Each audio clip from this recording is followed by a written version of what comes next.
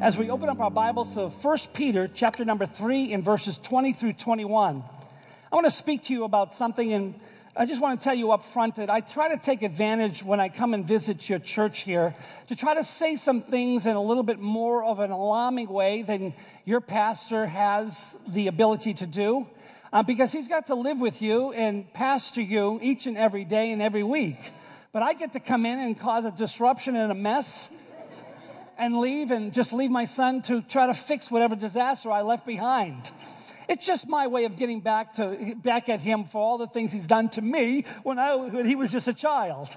No, I really do want to become a little bit more evangelical than he can be. And actually, I have my pastor preaching for me right now at my home church, and he can do more evangelical things that I'm able to do with the same people that we see day in and day out. Are you okay with that? Great. Okay, reading in the 1 Peter chapter 3, verses 20 through 21. To those who were disobedient long ago when God waited patiently in the days of Noah while the ark was being built. In it, only a few people, 8 in all, were saved through water. And this water symbolizes baptism that now saves you also. Not the removal of dirt from the body, but the pledge of a clear conscience toward God. It saves you by the resurrection of Jesus Christ. I want to preach to you on this thought, the purpose of building the ark. The purpose of building the ark. I'm trying to say the word ark like you do, but I am from Boston, and so I say it ark. Can you say ark? Yeah, that's how you say it. You don't say ark. The way we talk is the right way. The way you talk is the wrong way. You see, they came to Boston first, and they settled in Boston, and as they moved toward the south, things got slower, and your words got more drawn out. So from ark, you went to ark. So in Boston, we park our car in Harvard Yard, and we do everything pretty much without the letter A and the letter R's, pretty much. And so thank you for tolerating my accent. I have no idea why I still have it, but it becomes more acute whenever I am emotional, like happy, angry, sad, or nervous, or whatever it may be. If you if you're driving really slow in front of me on the highway, my accent is very sharp. And so I right now I'm pretty excited about preaching to you right now, and so you're going to hear a lot of Bostonian unless I settle down. You're going to have to just adjust your ears to it. So thank you in advance. This is a letter from Peter, the apostle. He was pretty much making a comparison. So this is not me doing this comparison. He was comparing the ark as the church being baptized by the flood. Amazing, because the flood, was very much exactly like the first day of creation. The first day of creation, it was the entire earth covered by water with no land on it. It was one big water bubble, one big water ball. It's blue. So when we speak about our world, it's not really the earth. I should call it the water. So when the flood came, he brought us all the way back to the first day of creation, started all over again. The only difference was there was a boat on it, and that was called the ark that God had Noah build. Speaking about this, which is very important to speak to you about, is that the baptism, though this is not the gist of my sermon, the baptism was very important because it said in those scriptures, the like figure whereunto baptism does now also save us. Now, I'm not suggesting that unless a person is actually baptized, they're going to go to hell. That's not what I'm saying, but I am saying that it is a commandment. Like, for instance, in Acts chapter 2, verse 38, it says, repent and be baptized, every one of you, in the name of Jesus Christ, for the remission of sins, and you shall receive the gift of the Holy Spirit.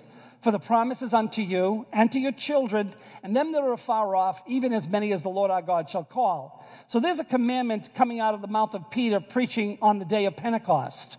But also in the book of Matthew, chapter 28 and verse 19, where he commanded them to go about and baptize them in the name of the Father and of the Son and of the Holy Spirit. And this was a commandment that was sent abroad among the Christians, baptizing or cleansing of all filthiness of the flesh and spirit so they can perfect holiness in the fear of God. So this baptism by the flood was amazing. This flood was coming from a canopy of water that is in our atmosphere from condensation and whatever's up there as far as rain. And it came up from the ground where the platelets opened up and water gushed up and rain came. And it was just like the ultimate storm that covered the highest mountaintops. And only the people that were in the ark was chosen to be saved.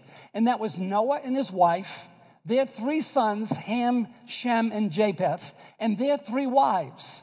That movie that you saw called Noah, there were so many errors in it.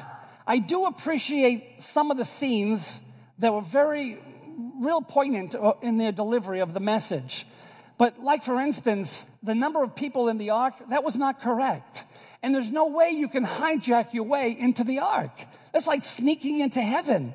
That's not possible. That guy hiding in there, that was ridiculous. And those mountain rock guys that are walking around, and they built the ark with them.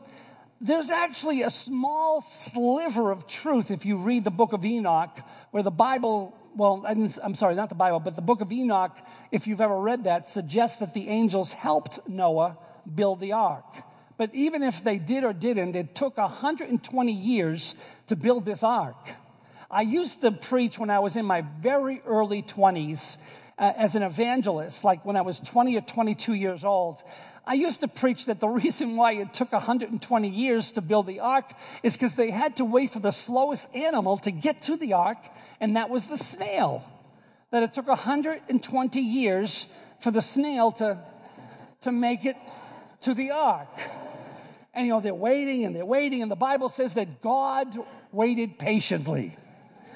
But really, I have changed. I have changed in my belief of why it took so long.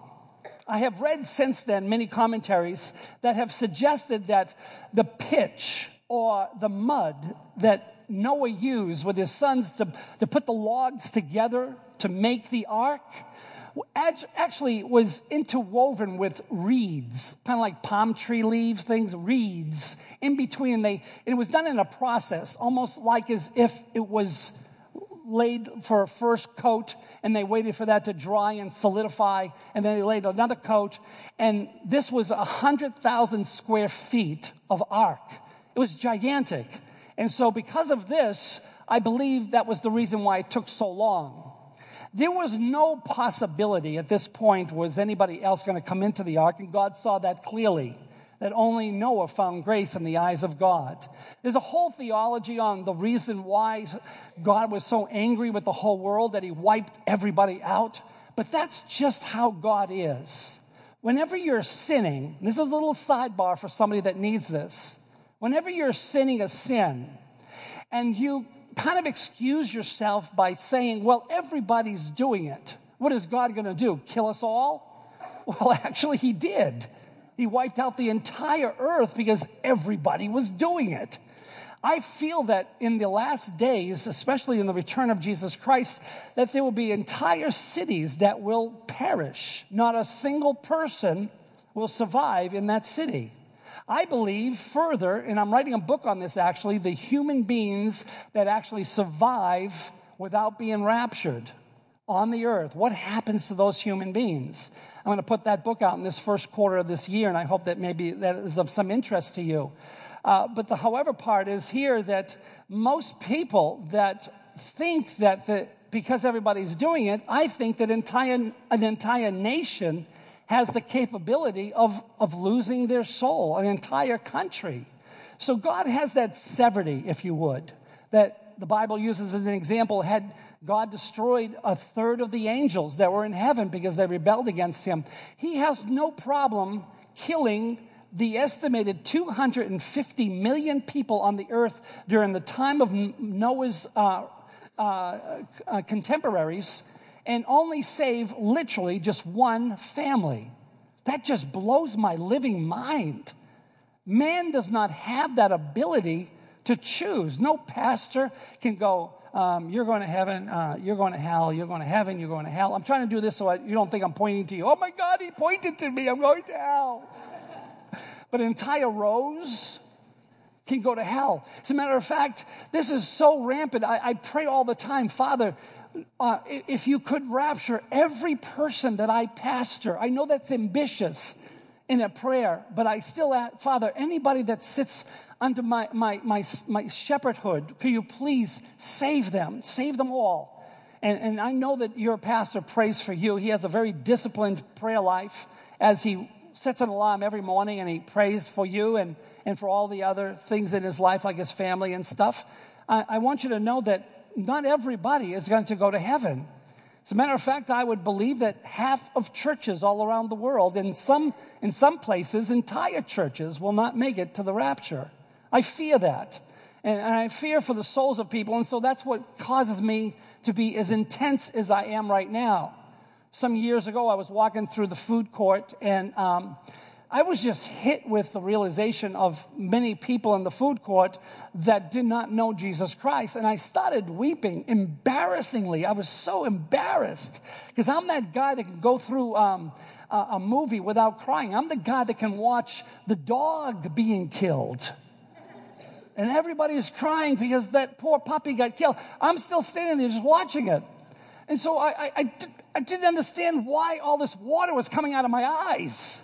I was on a major leak problem that I couldn't stop, and I was moved with compassion for everybody that was in the food court. Fortunately, I had a pair of shades that I put on, nice big shades, the Ray-Ban kind of stuff, that you couldn't see what was going on under there, and I was just being used by God to intercede for the people. This has never happened since then, but I want you to know that there is a great need in the mind of God to save everyone. It's not his will that any should perish, but everybody comes to repentance. And so the ark was really a type and shadow of being immersed. Nobody should think that they got baptized if they were sprinkled on their forehead. This was my background when I was an altar boy. This is my background when I was going to be a Catholic priest. Many, many years ago in Boston, St. Columkille's Church, I went 8 years of Catholic school. I was going to be a priest until they told me what the word celibacy meant. Then I was out. That's a deal breaker right there. However, back in those days, I just always wanted to be in the ministry. Even when I was running the streets and as a latchkey kid, I just wanted to be in the ministry, and I wasn't even surrounded by it with my friends. All my friends wanted to do something else, but deep down in my heart, I've always wanted to be a preacher. And I think that there's something different these days between some folks being saved and other folks being saved. I don't know whether or not we're getting deep enough into the relationship with Jesus Christ as the scriptures bring out through baptism of immersion.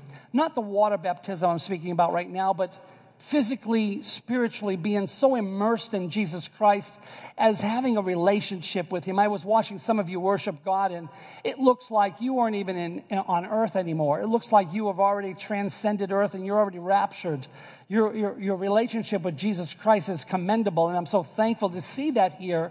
And there's a lot to be said about that, because he wants to go further than just cognitive mental believing that there's a God. He wants to go to a place where you know God. He wants to go from the outside. He wants to go deeply within. It's kind of like what the Bible says in Hebrews chapter 4, verse number 12, where it speaks about your experience, where it says, for the word of God is alive and active. The Bible is a living organism, by the way. This is not just like any any book. This is a living, breathing organism. The Bible says it's alive and it's active. It's sharper than any double-edged sword. It penetrates even inside, we're talking about, right inside of you. It's sharper than any double-edged sword. It penetrates even to the dividing of soul and spirit, right into the joints, right into the marrow, which is the center of your bones. It goes all the way in, and it judges the thoughts and attitudes of the heart. It deals with the inner person. This is the true walk with God. And this is what I pray for. This is what the immersion was all about this ark, being totally immersed with God. The Bible says that they were saved by water. I would have thought they were saved by the ark, but in reality, they were saved by the water because what did the water do? It cleansed the entire earth free from sin. There was no one on the earth left. Everybody died. Even animals died. And that's a whole nother story with a whole nother sermon. But there is an amazing thing that I want to break down for the reasons why the ark was actually built.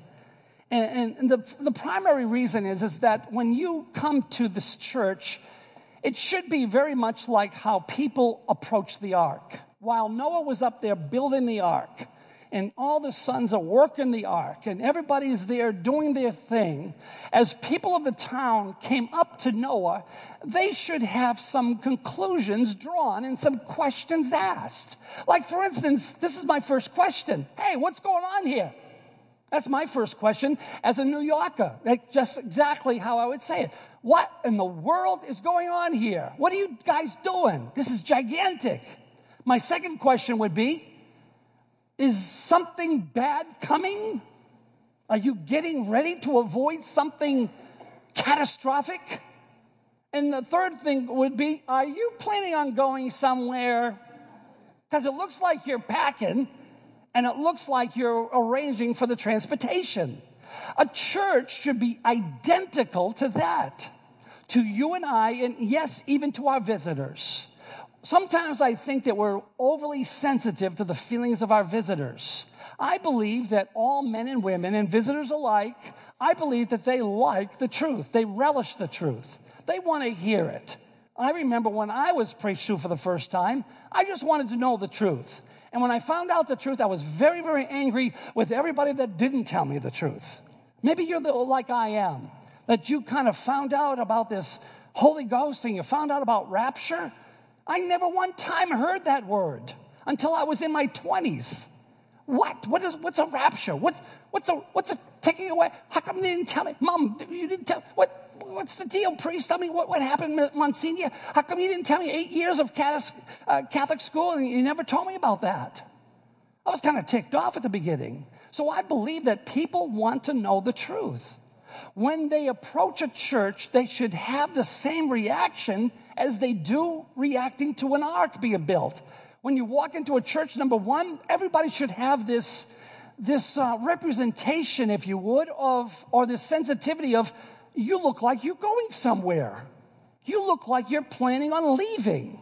There should be a constant theme of rapture, a constant theme that Jesus Christ is coming back again.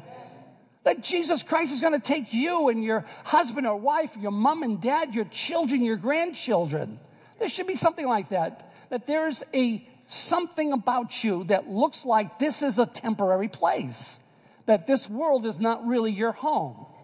That like the Bible says, you're a sojourner. You're a pilgrim. You're just passing through. You're in the world, but you're not of the world. There should be something about you like that. And then there needs to be the second thing that they reacted to at the ark. Looks like something bad is coming. There should be something about us that believes that Jesus Christ is coming back again. That there will be a terrible day of the Lord. That there will be a reckoning of sin. That there will be a flood, if you would. And everyone that is wicked and everyone that is evil will be thrown in hell. Can I say that? Can you say that in 2015 anymore? Because that's exactly what I'm trying to say to you. We're all here, and I'm preaching to the choir, I'm sure of it. I'm preaching to everyone, and I'm sure that this church, everybody here is going to go to heaven. Who am I to think any otherwise? But there are people that you know that are not. When they visit your church, we sometimes get so concerned to make our church appear not as an ark, but as a cruise liner. Like a Carnival cruise, like a Royal Caribbean. Look at us on the unicycle. And we try to drag in all that music. I'm out of breath already and I didn't even do anything. And we try to drag in, who shall change your vile body. Okay? And drag in all of these things into trying to make some type of affinity with the world. The church has an affinity to bring the world into the church. It's always been here. It's always been like that. Right from the very start when Jesus Christ was ascended into heaven, we started right in on dragging worldly things. But the world has no affinity toward the church. The world does not want to have anything to do with the church. But we want to have everything to do with the world. So we think that this is what people want, to have a church that looks like the world, which brings me to my second point, that God designed the ark personally. He designed the ark in so much that it would last for 1 year. That's all. 40 days and 40 nights of rain, but for the rest of the year, they would float until all the water went into the soil. And this design was made for only to last this 1 year because it was temporary. It was never meant to be on it forever. You were never meant to be pulling up to the port and going, hello, boop, boop, come on up. One more time around Cleveland. It was never meant to do that. It only was meant to be temporary. And so it is your life here on this earth. You're only here temporarily. Your whole goal in life is to spend the short amount of time that you're alive here and go for the remainder of your eternity with Jesus Christ in heaven. The sad thing, though, is that we really try our hardest to try to appear to be somebody that we're not. We're really not the Royal Caribbean. We're not even good at it. We're not the Carnival Cruises that we try to be. We're not good at it. That's not what the church or an ark is supposed to be. We're supposed to look exactly like I'm about to say to you. It's kind of like 6 months ago. If you came to my house, you would have found boxes everywhere. We were moving. We had big wardrobe boxes, and we had small boxes, little boxes, and weird-looking boxes that the kids put too much stuff in there and taped it and made it look like a ball. But this is what our whole house looked like. We were moving, and we had hundreds of boxes that needed to be moved into storage until the house that we were going to move into was actually being built as I'm talking to you. We had to move into a little motel for 6 weeks because the timing just wasn't there. They just dragged out the building. You know how that goes. I'm sure you have experienced that before. But all these boxes, when people came to our house, they said, hey, it looks like you're moving. Duh. I mean, you can't even walk around. I mean, everything's gone. Everything's in boxes. That's how we should really depict our life. Your children should think like this. I find this hilarious. I say this only in fun. I don't mean to be serious, but in my church, just to show everybody sometimes how we're really not really ready or we don't even really want to be raptured, is I ask all the young girls in our church, how many of you would like to be married before the rapture? How many of you want the wedding first, then the rapture can come? And pretty much most of the girls' hands are lifted up because that is their moment. That's the big deal. They've been planning this since they were 9 years old. They cut out dresses and they put them in their scrapbook. They've even got the names of their kids picked out. I want the girls to know that guys don't think like this. We are thinking about something else, about how to blow something up or how to be a baseball player or a football player. The last thing we're doing is cutting out tuxedos that we want to get married in, especially at 9 years old. But I use that as a depiction to show that even though that is really funny, there really needs to be some type of temporary feeling about our life, this tentativeness about our life, that it's only really meant to be a small part of your eternity. And I think that we all should appear like we're moving. Another point I wanted to bring up is that when God had the ark built, he only had one door put in it. And this one door was not like Russell Crowe's door, where he was opening it and closing it, shutting it and locking it. People were bombing into it, and he was killing people. That's not how it happened at all. The Bible says that he had the entire family put into the ark 7 days before the rains came. And then the Bible says that God shut the ark door himself. And this is very important because mankind doesn't have that ability to shut the door of salvation. That is not our place, nor do we have the ability to keep that door shut because we are fickle as a human. We don't have that ability that if somebody's banging at the door, our next door neighbor that always lent us a cup of sugar, open the door, it's me and Harriet. My God, Noah, open this door open. And of course, you would want to open it, but God is the righteous judge. God is the only one that can choose the people properly and righteously. So the Bible says that he closed the door. And what's good news about this whole thing is that 7 days before the rain is very, very insightful for you and I to see that the wrath of God is not reserved for the people of God. So during the tribulation, I wanted you to hear my opinion that if there really is a 7-year tribulation, which is really up for argument, the first 3.5 years, we will undertake seeing a lot of terrible things on the earth. But after those 3.5 years, there'll be another 3.5 years of the wrath of God upon the earth and upon the people on the earth. And God would have already shut the and already removed the people. This is the type of the church that I'm imploring with you. Let your church be the church like an ark, that everybody is going to be taken all at the same time.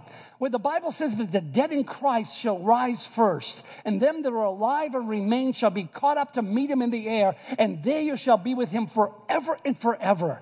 This is how the church should be depicted. Can anybody say praise the Lord at all? The Bible says in John chapter 10 and verse number 7, very, very obviously, he says, I'm the door. In this rendition, he says, I am the gate. Therefore, Jesus again said, verily, truly, I tell you, I am the gate, or I am the door for the sheep.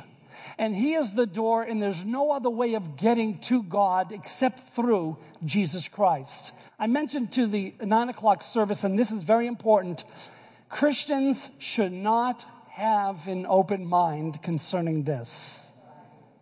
There is no way that a Christian should ever say there are a lot of roads that lead to God.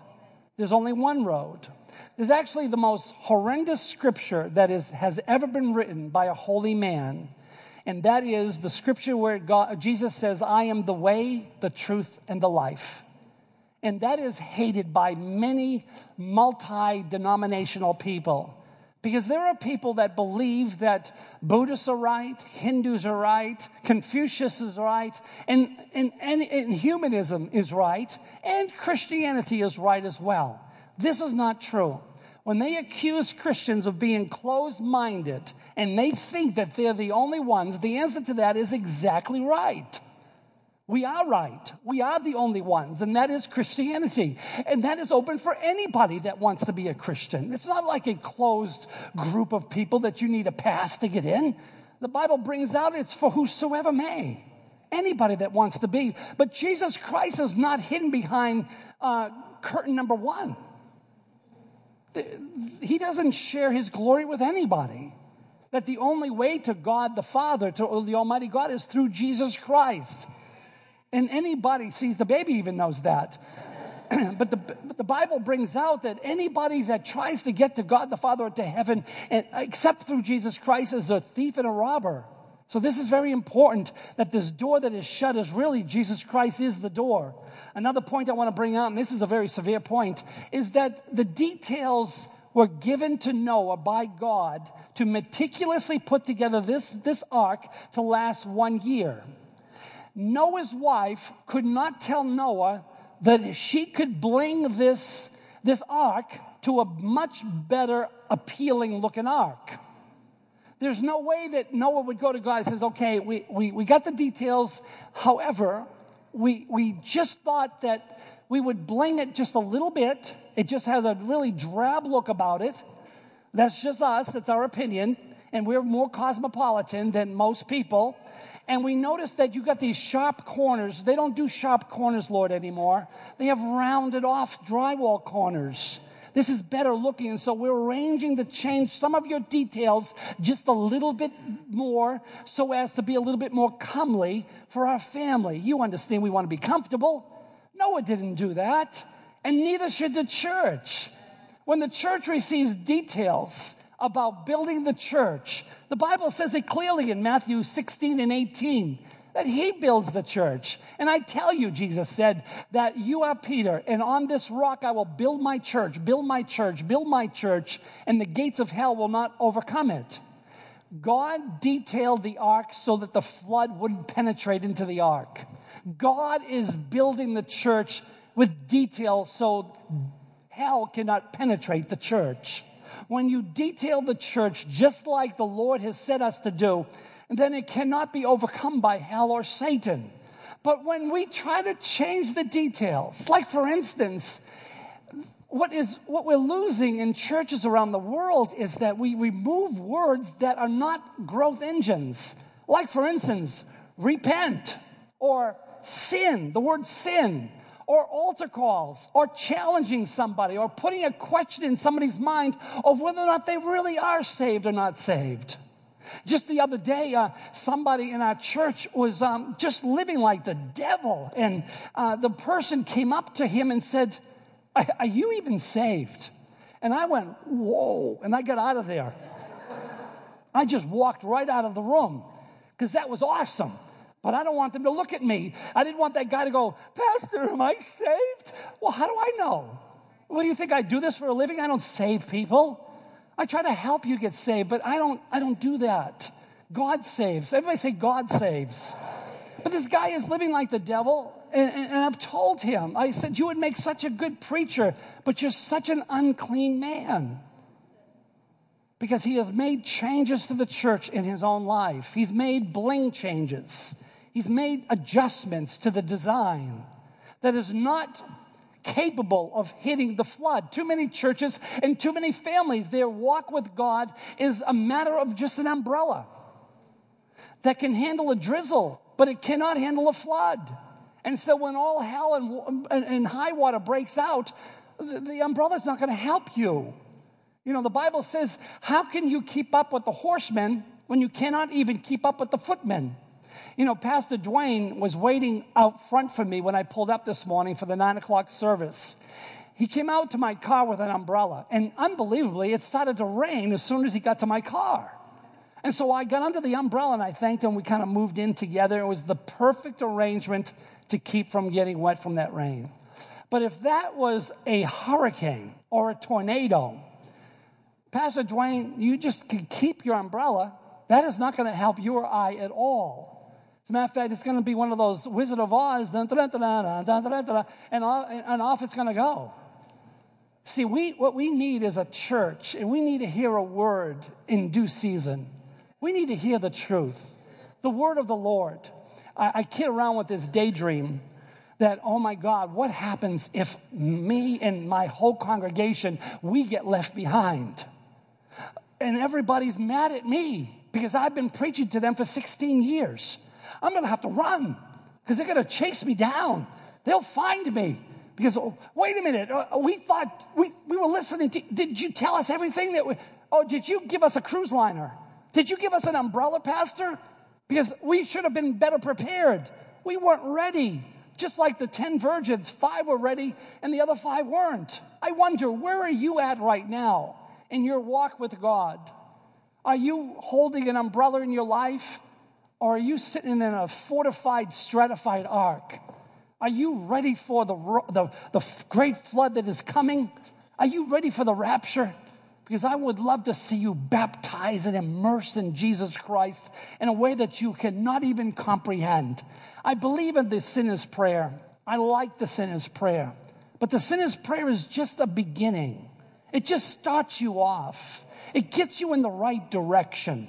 But from there, it's a deep, deep walk with God. As a matter of fact, in the book of Ezekiel, it says, the deep calleth unto the deep. When God begins to call upon your soul and your spirit in a very deep way. Can you say praise the Lord to that? I just pray that your details have not been changed. The details of the church is what's going to keep you stratified. It's what's going to keep us all together. One of the original things about the church that I really love so much is the old-fashioned altar calls. The old-fashioned hymns. I love your music here. My pastor said that there is no better choir, no better ensemble, no better music than Celebration Church. It may be the same, but Celebration Church has got the best music that he has ever heard. You've got great music. Amen. And Isaiah and his wife both, they have spread this talent and this understanding of the Holy Spirit into teaching in the classes that they teach throughout the year, that we have assumed at our church as well. We started having a music school as soon as we found out that Isaiah was doing the same thing. So I say that to applaud your music, but what I will say of others, that I do feel that we have gone too far, not here, but we have gone too far away from center with a lot of our music, that we sound too much like the world. I miss the Red Book. Does anybody remember the Red Book? I told my music director, I says, every now and then, throw some hymns in there. I like that, the old rugged cross. I said, I know what you're saying, Pastor, we've gotten past the young people that walk out of you. The young people don't walk out. They don't even know it's an old song. They were born after the old Red Book was gone.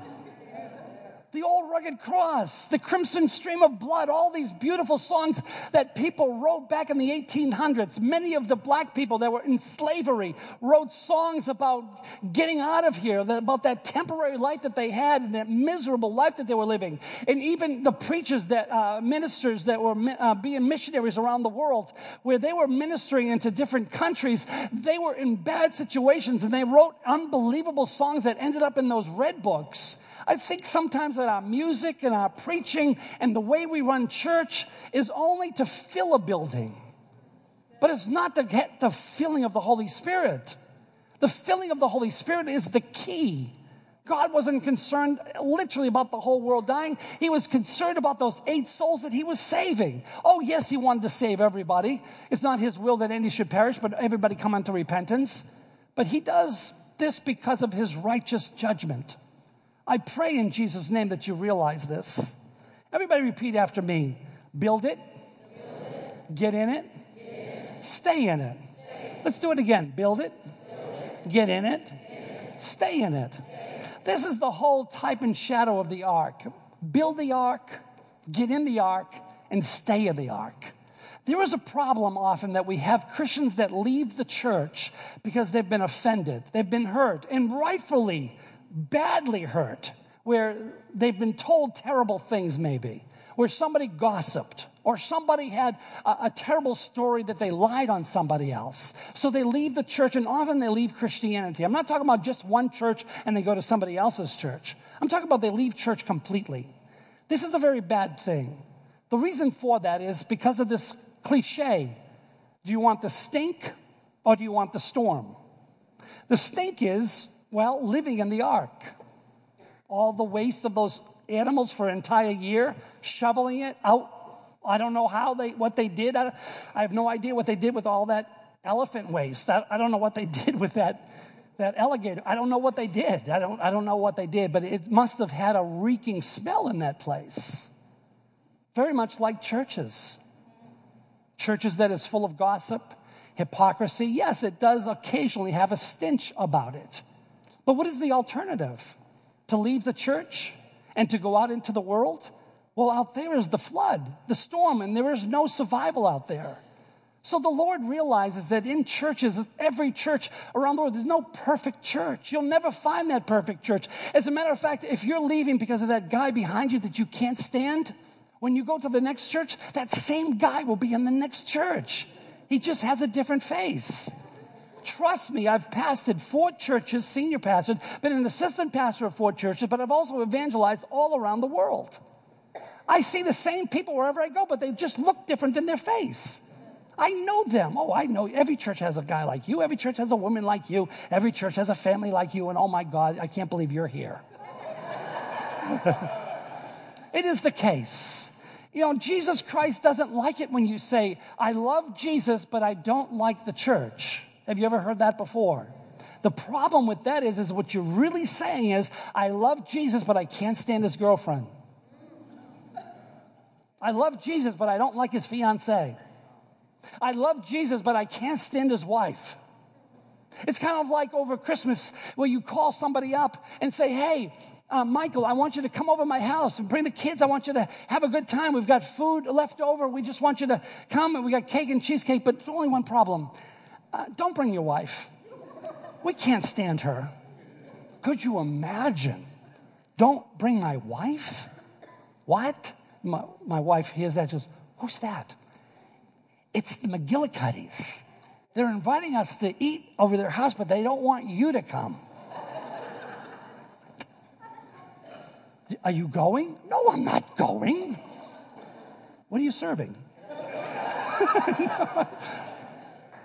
You can't love Jesus and not love his girlfriend. You can't love Jesus without loving his fiancée. You can't love Jesus without loving the church. So the last thing you want to do is build the church, get in the church, but don't stay in the church. No matter what story you have that somebody has hurt you in the church, I promise you, I can top it. I am the guy that's got that one story in my life that can top every story. And if I told you the story right now, you would not hear anything after that. That would be the consuming thought. But I promise you, it was that bad. And I chose to remain in the church because I could not separate Jesus from his church. Can you say amen to that? Last but not least, I want to say this to everybody. That the ark didn't have a rudder. It didn't have a steering wheel. It didn't have a sail. They did not have the ability to steer that ark. And that is because your future is in the hands of God. That no matter how you're tossed to and fro, he's got his hand over you. And when the waves are lapping up the side of your life and you feel like you're capsizing, just trust me. The ark has been built to cause you to survive. And what he has given the church, with all the gifts that should be in this church, there should be 9 gifts of the Spirit in this church without having to import them. And I'm not an import. I'm a gift to the church, but I am part of this congregation. I was here since the very beginning when your pastor was starting this church. But every church should have every gift represented here at this house in order for all of us to survive in this ark. This is an ark that's going someplace. This is an ark that's getting ready for a very chaotic future. Because why? The time is getting short, and Jesus is coming back. My question to you is, are you ready? The Bible says that they say, even so, come quickly, Lord Jesus. Give the Lord a great big hand clap. Can you do that? Praise the Lord. Let's all stand together.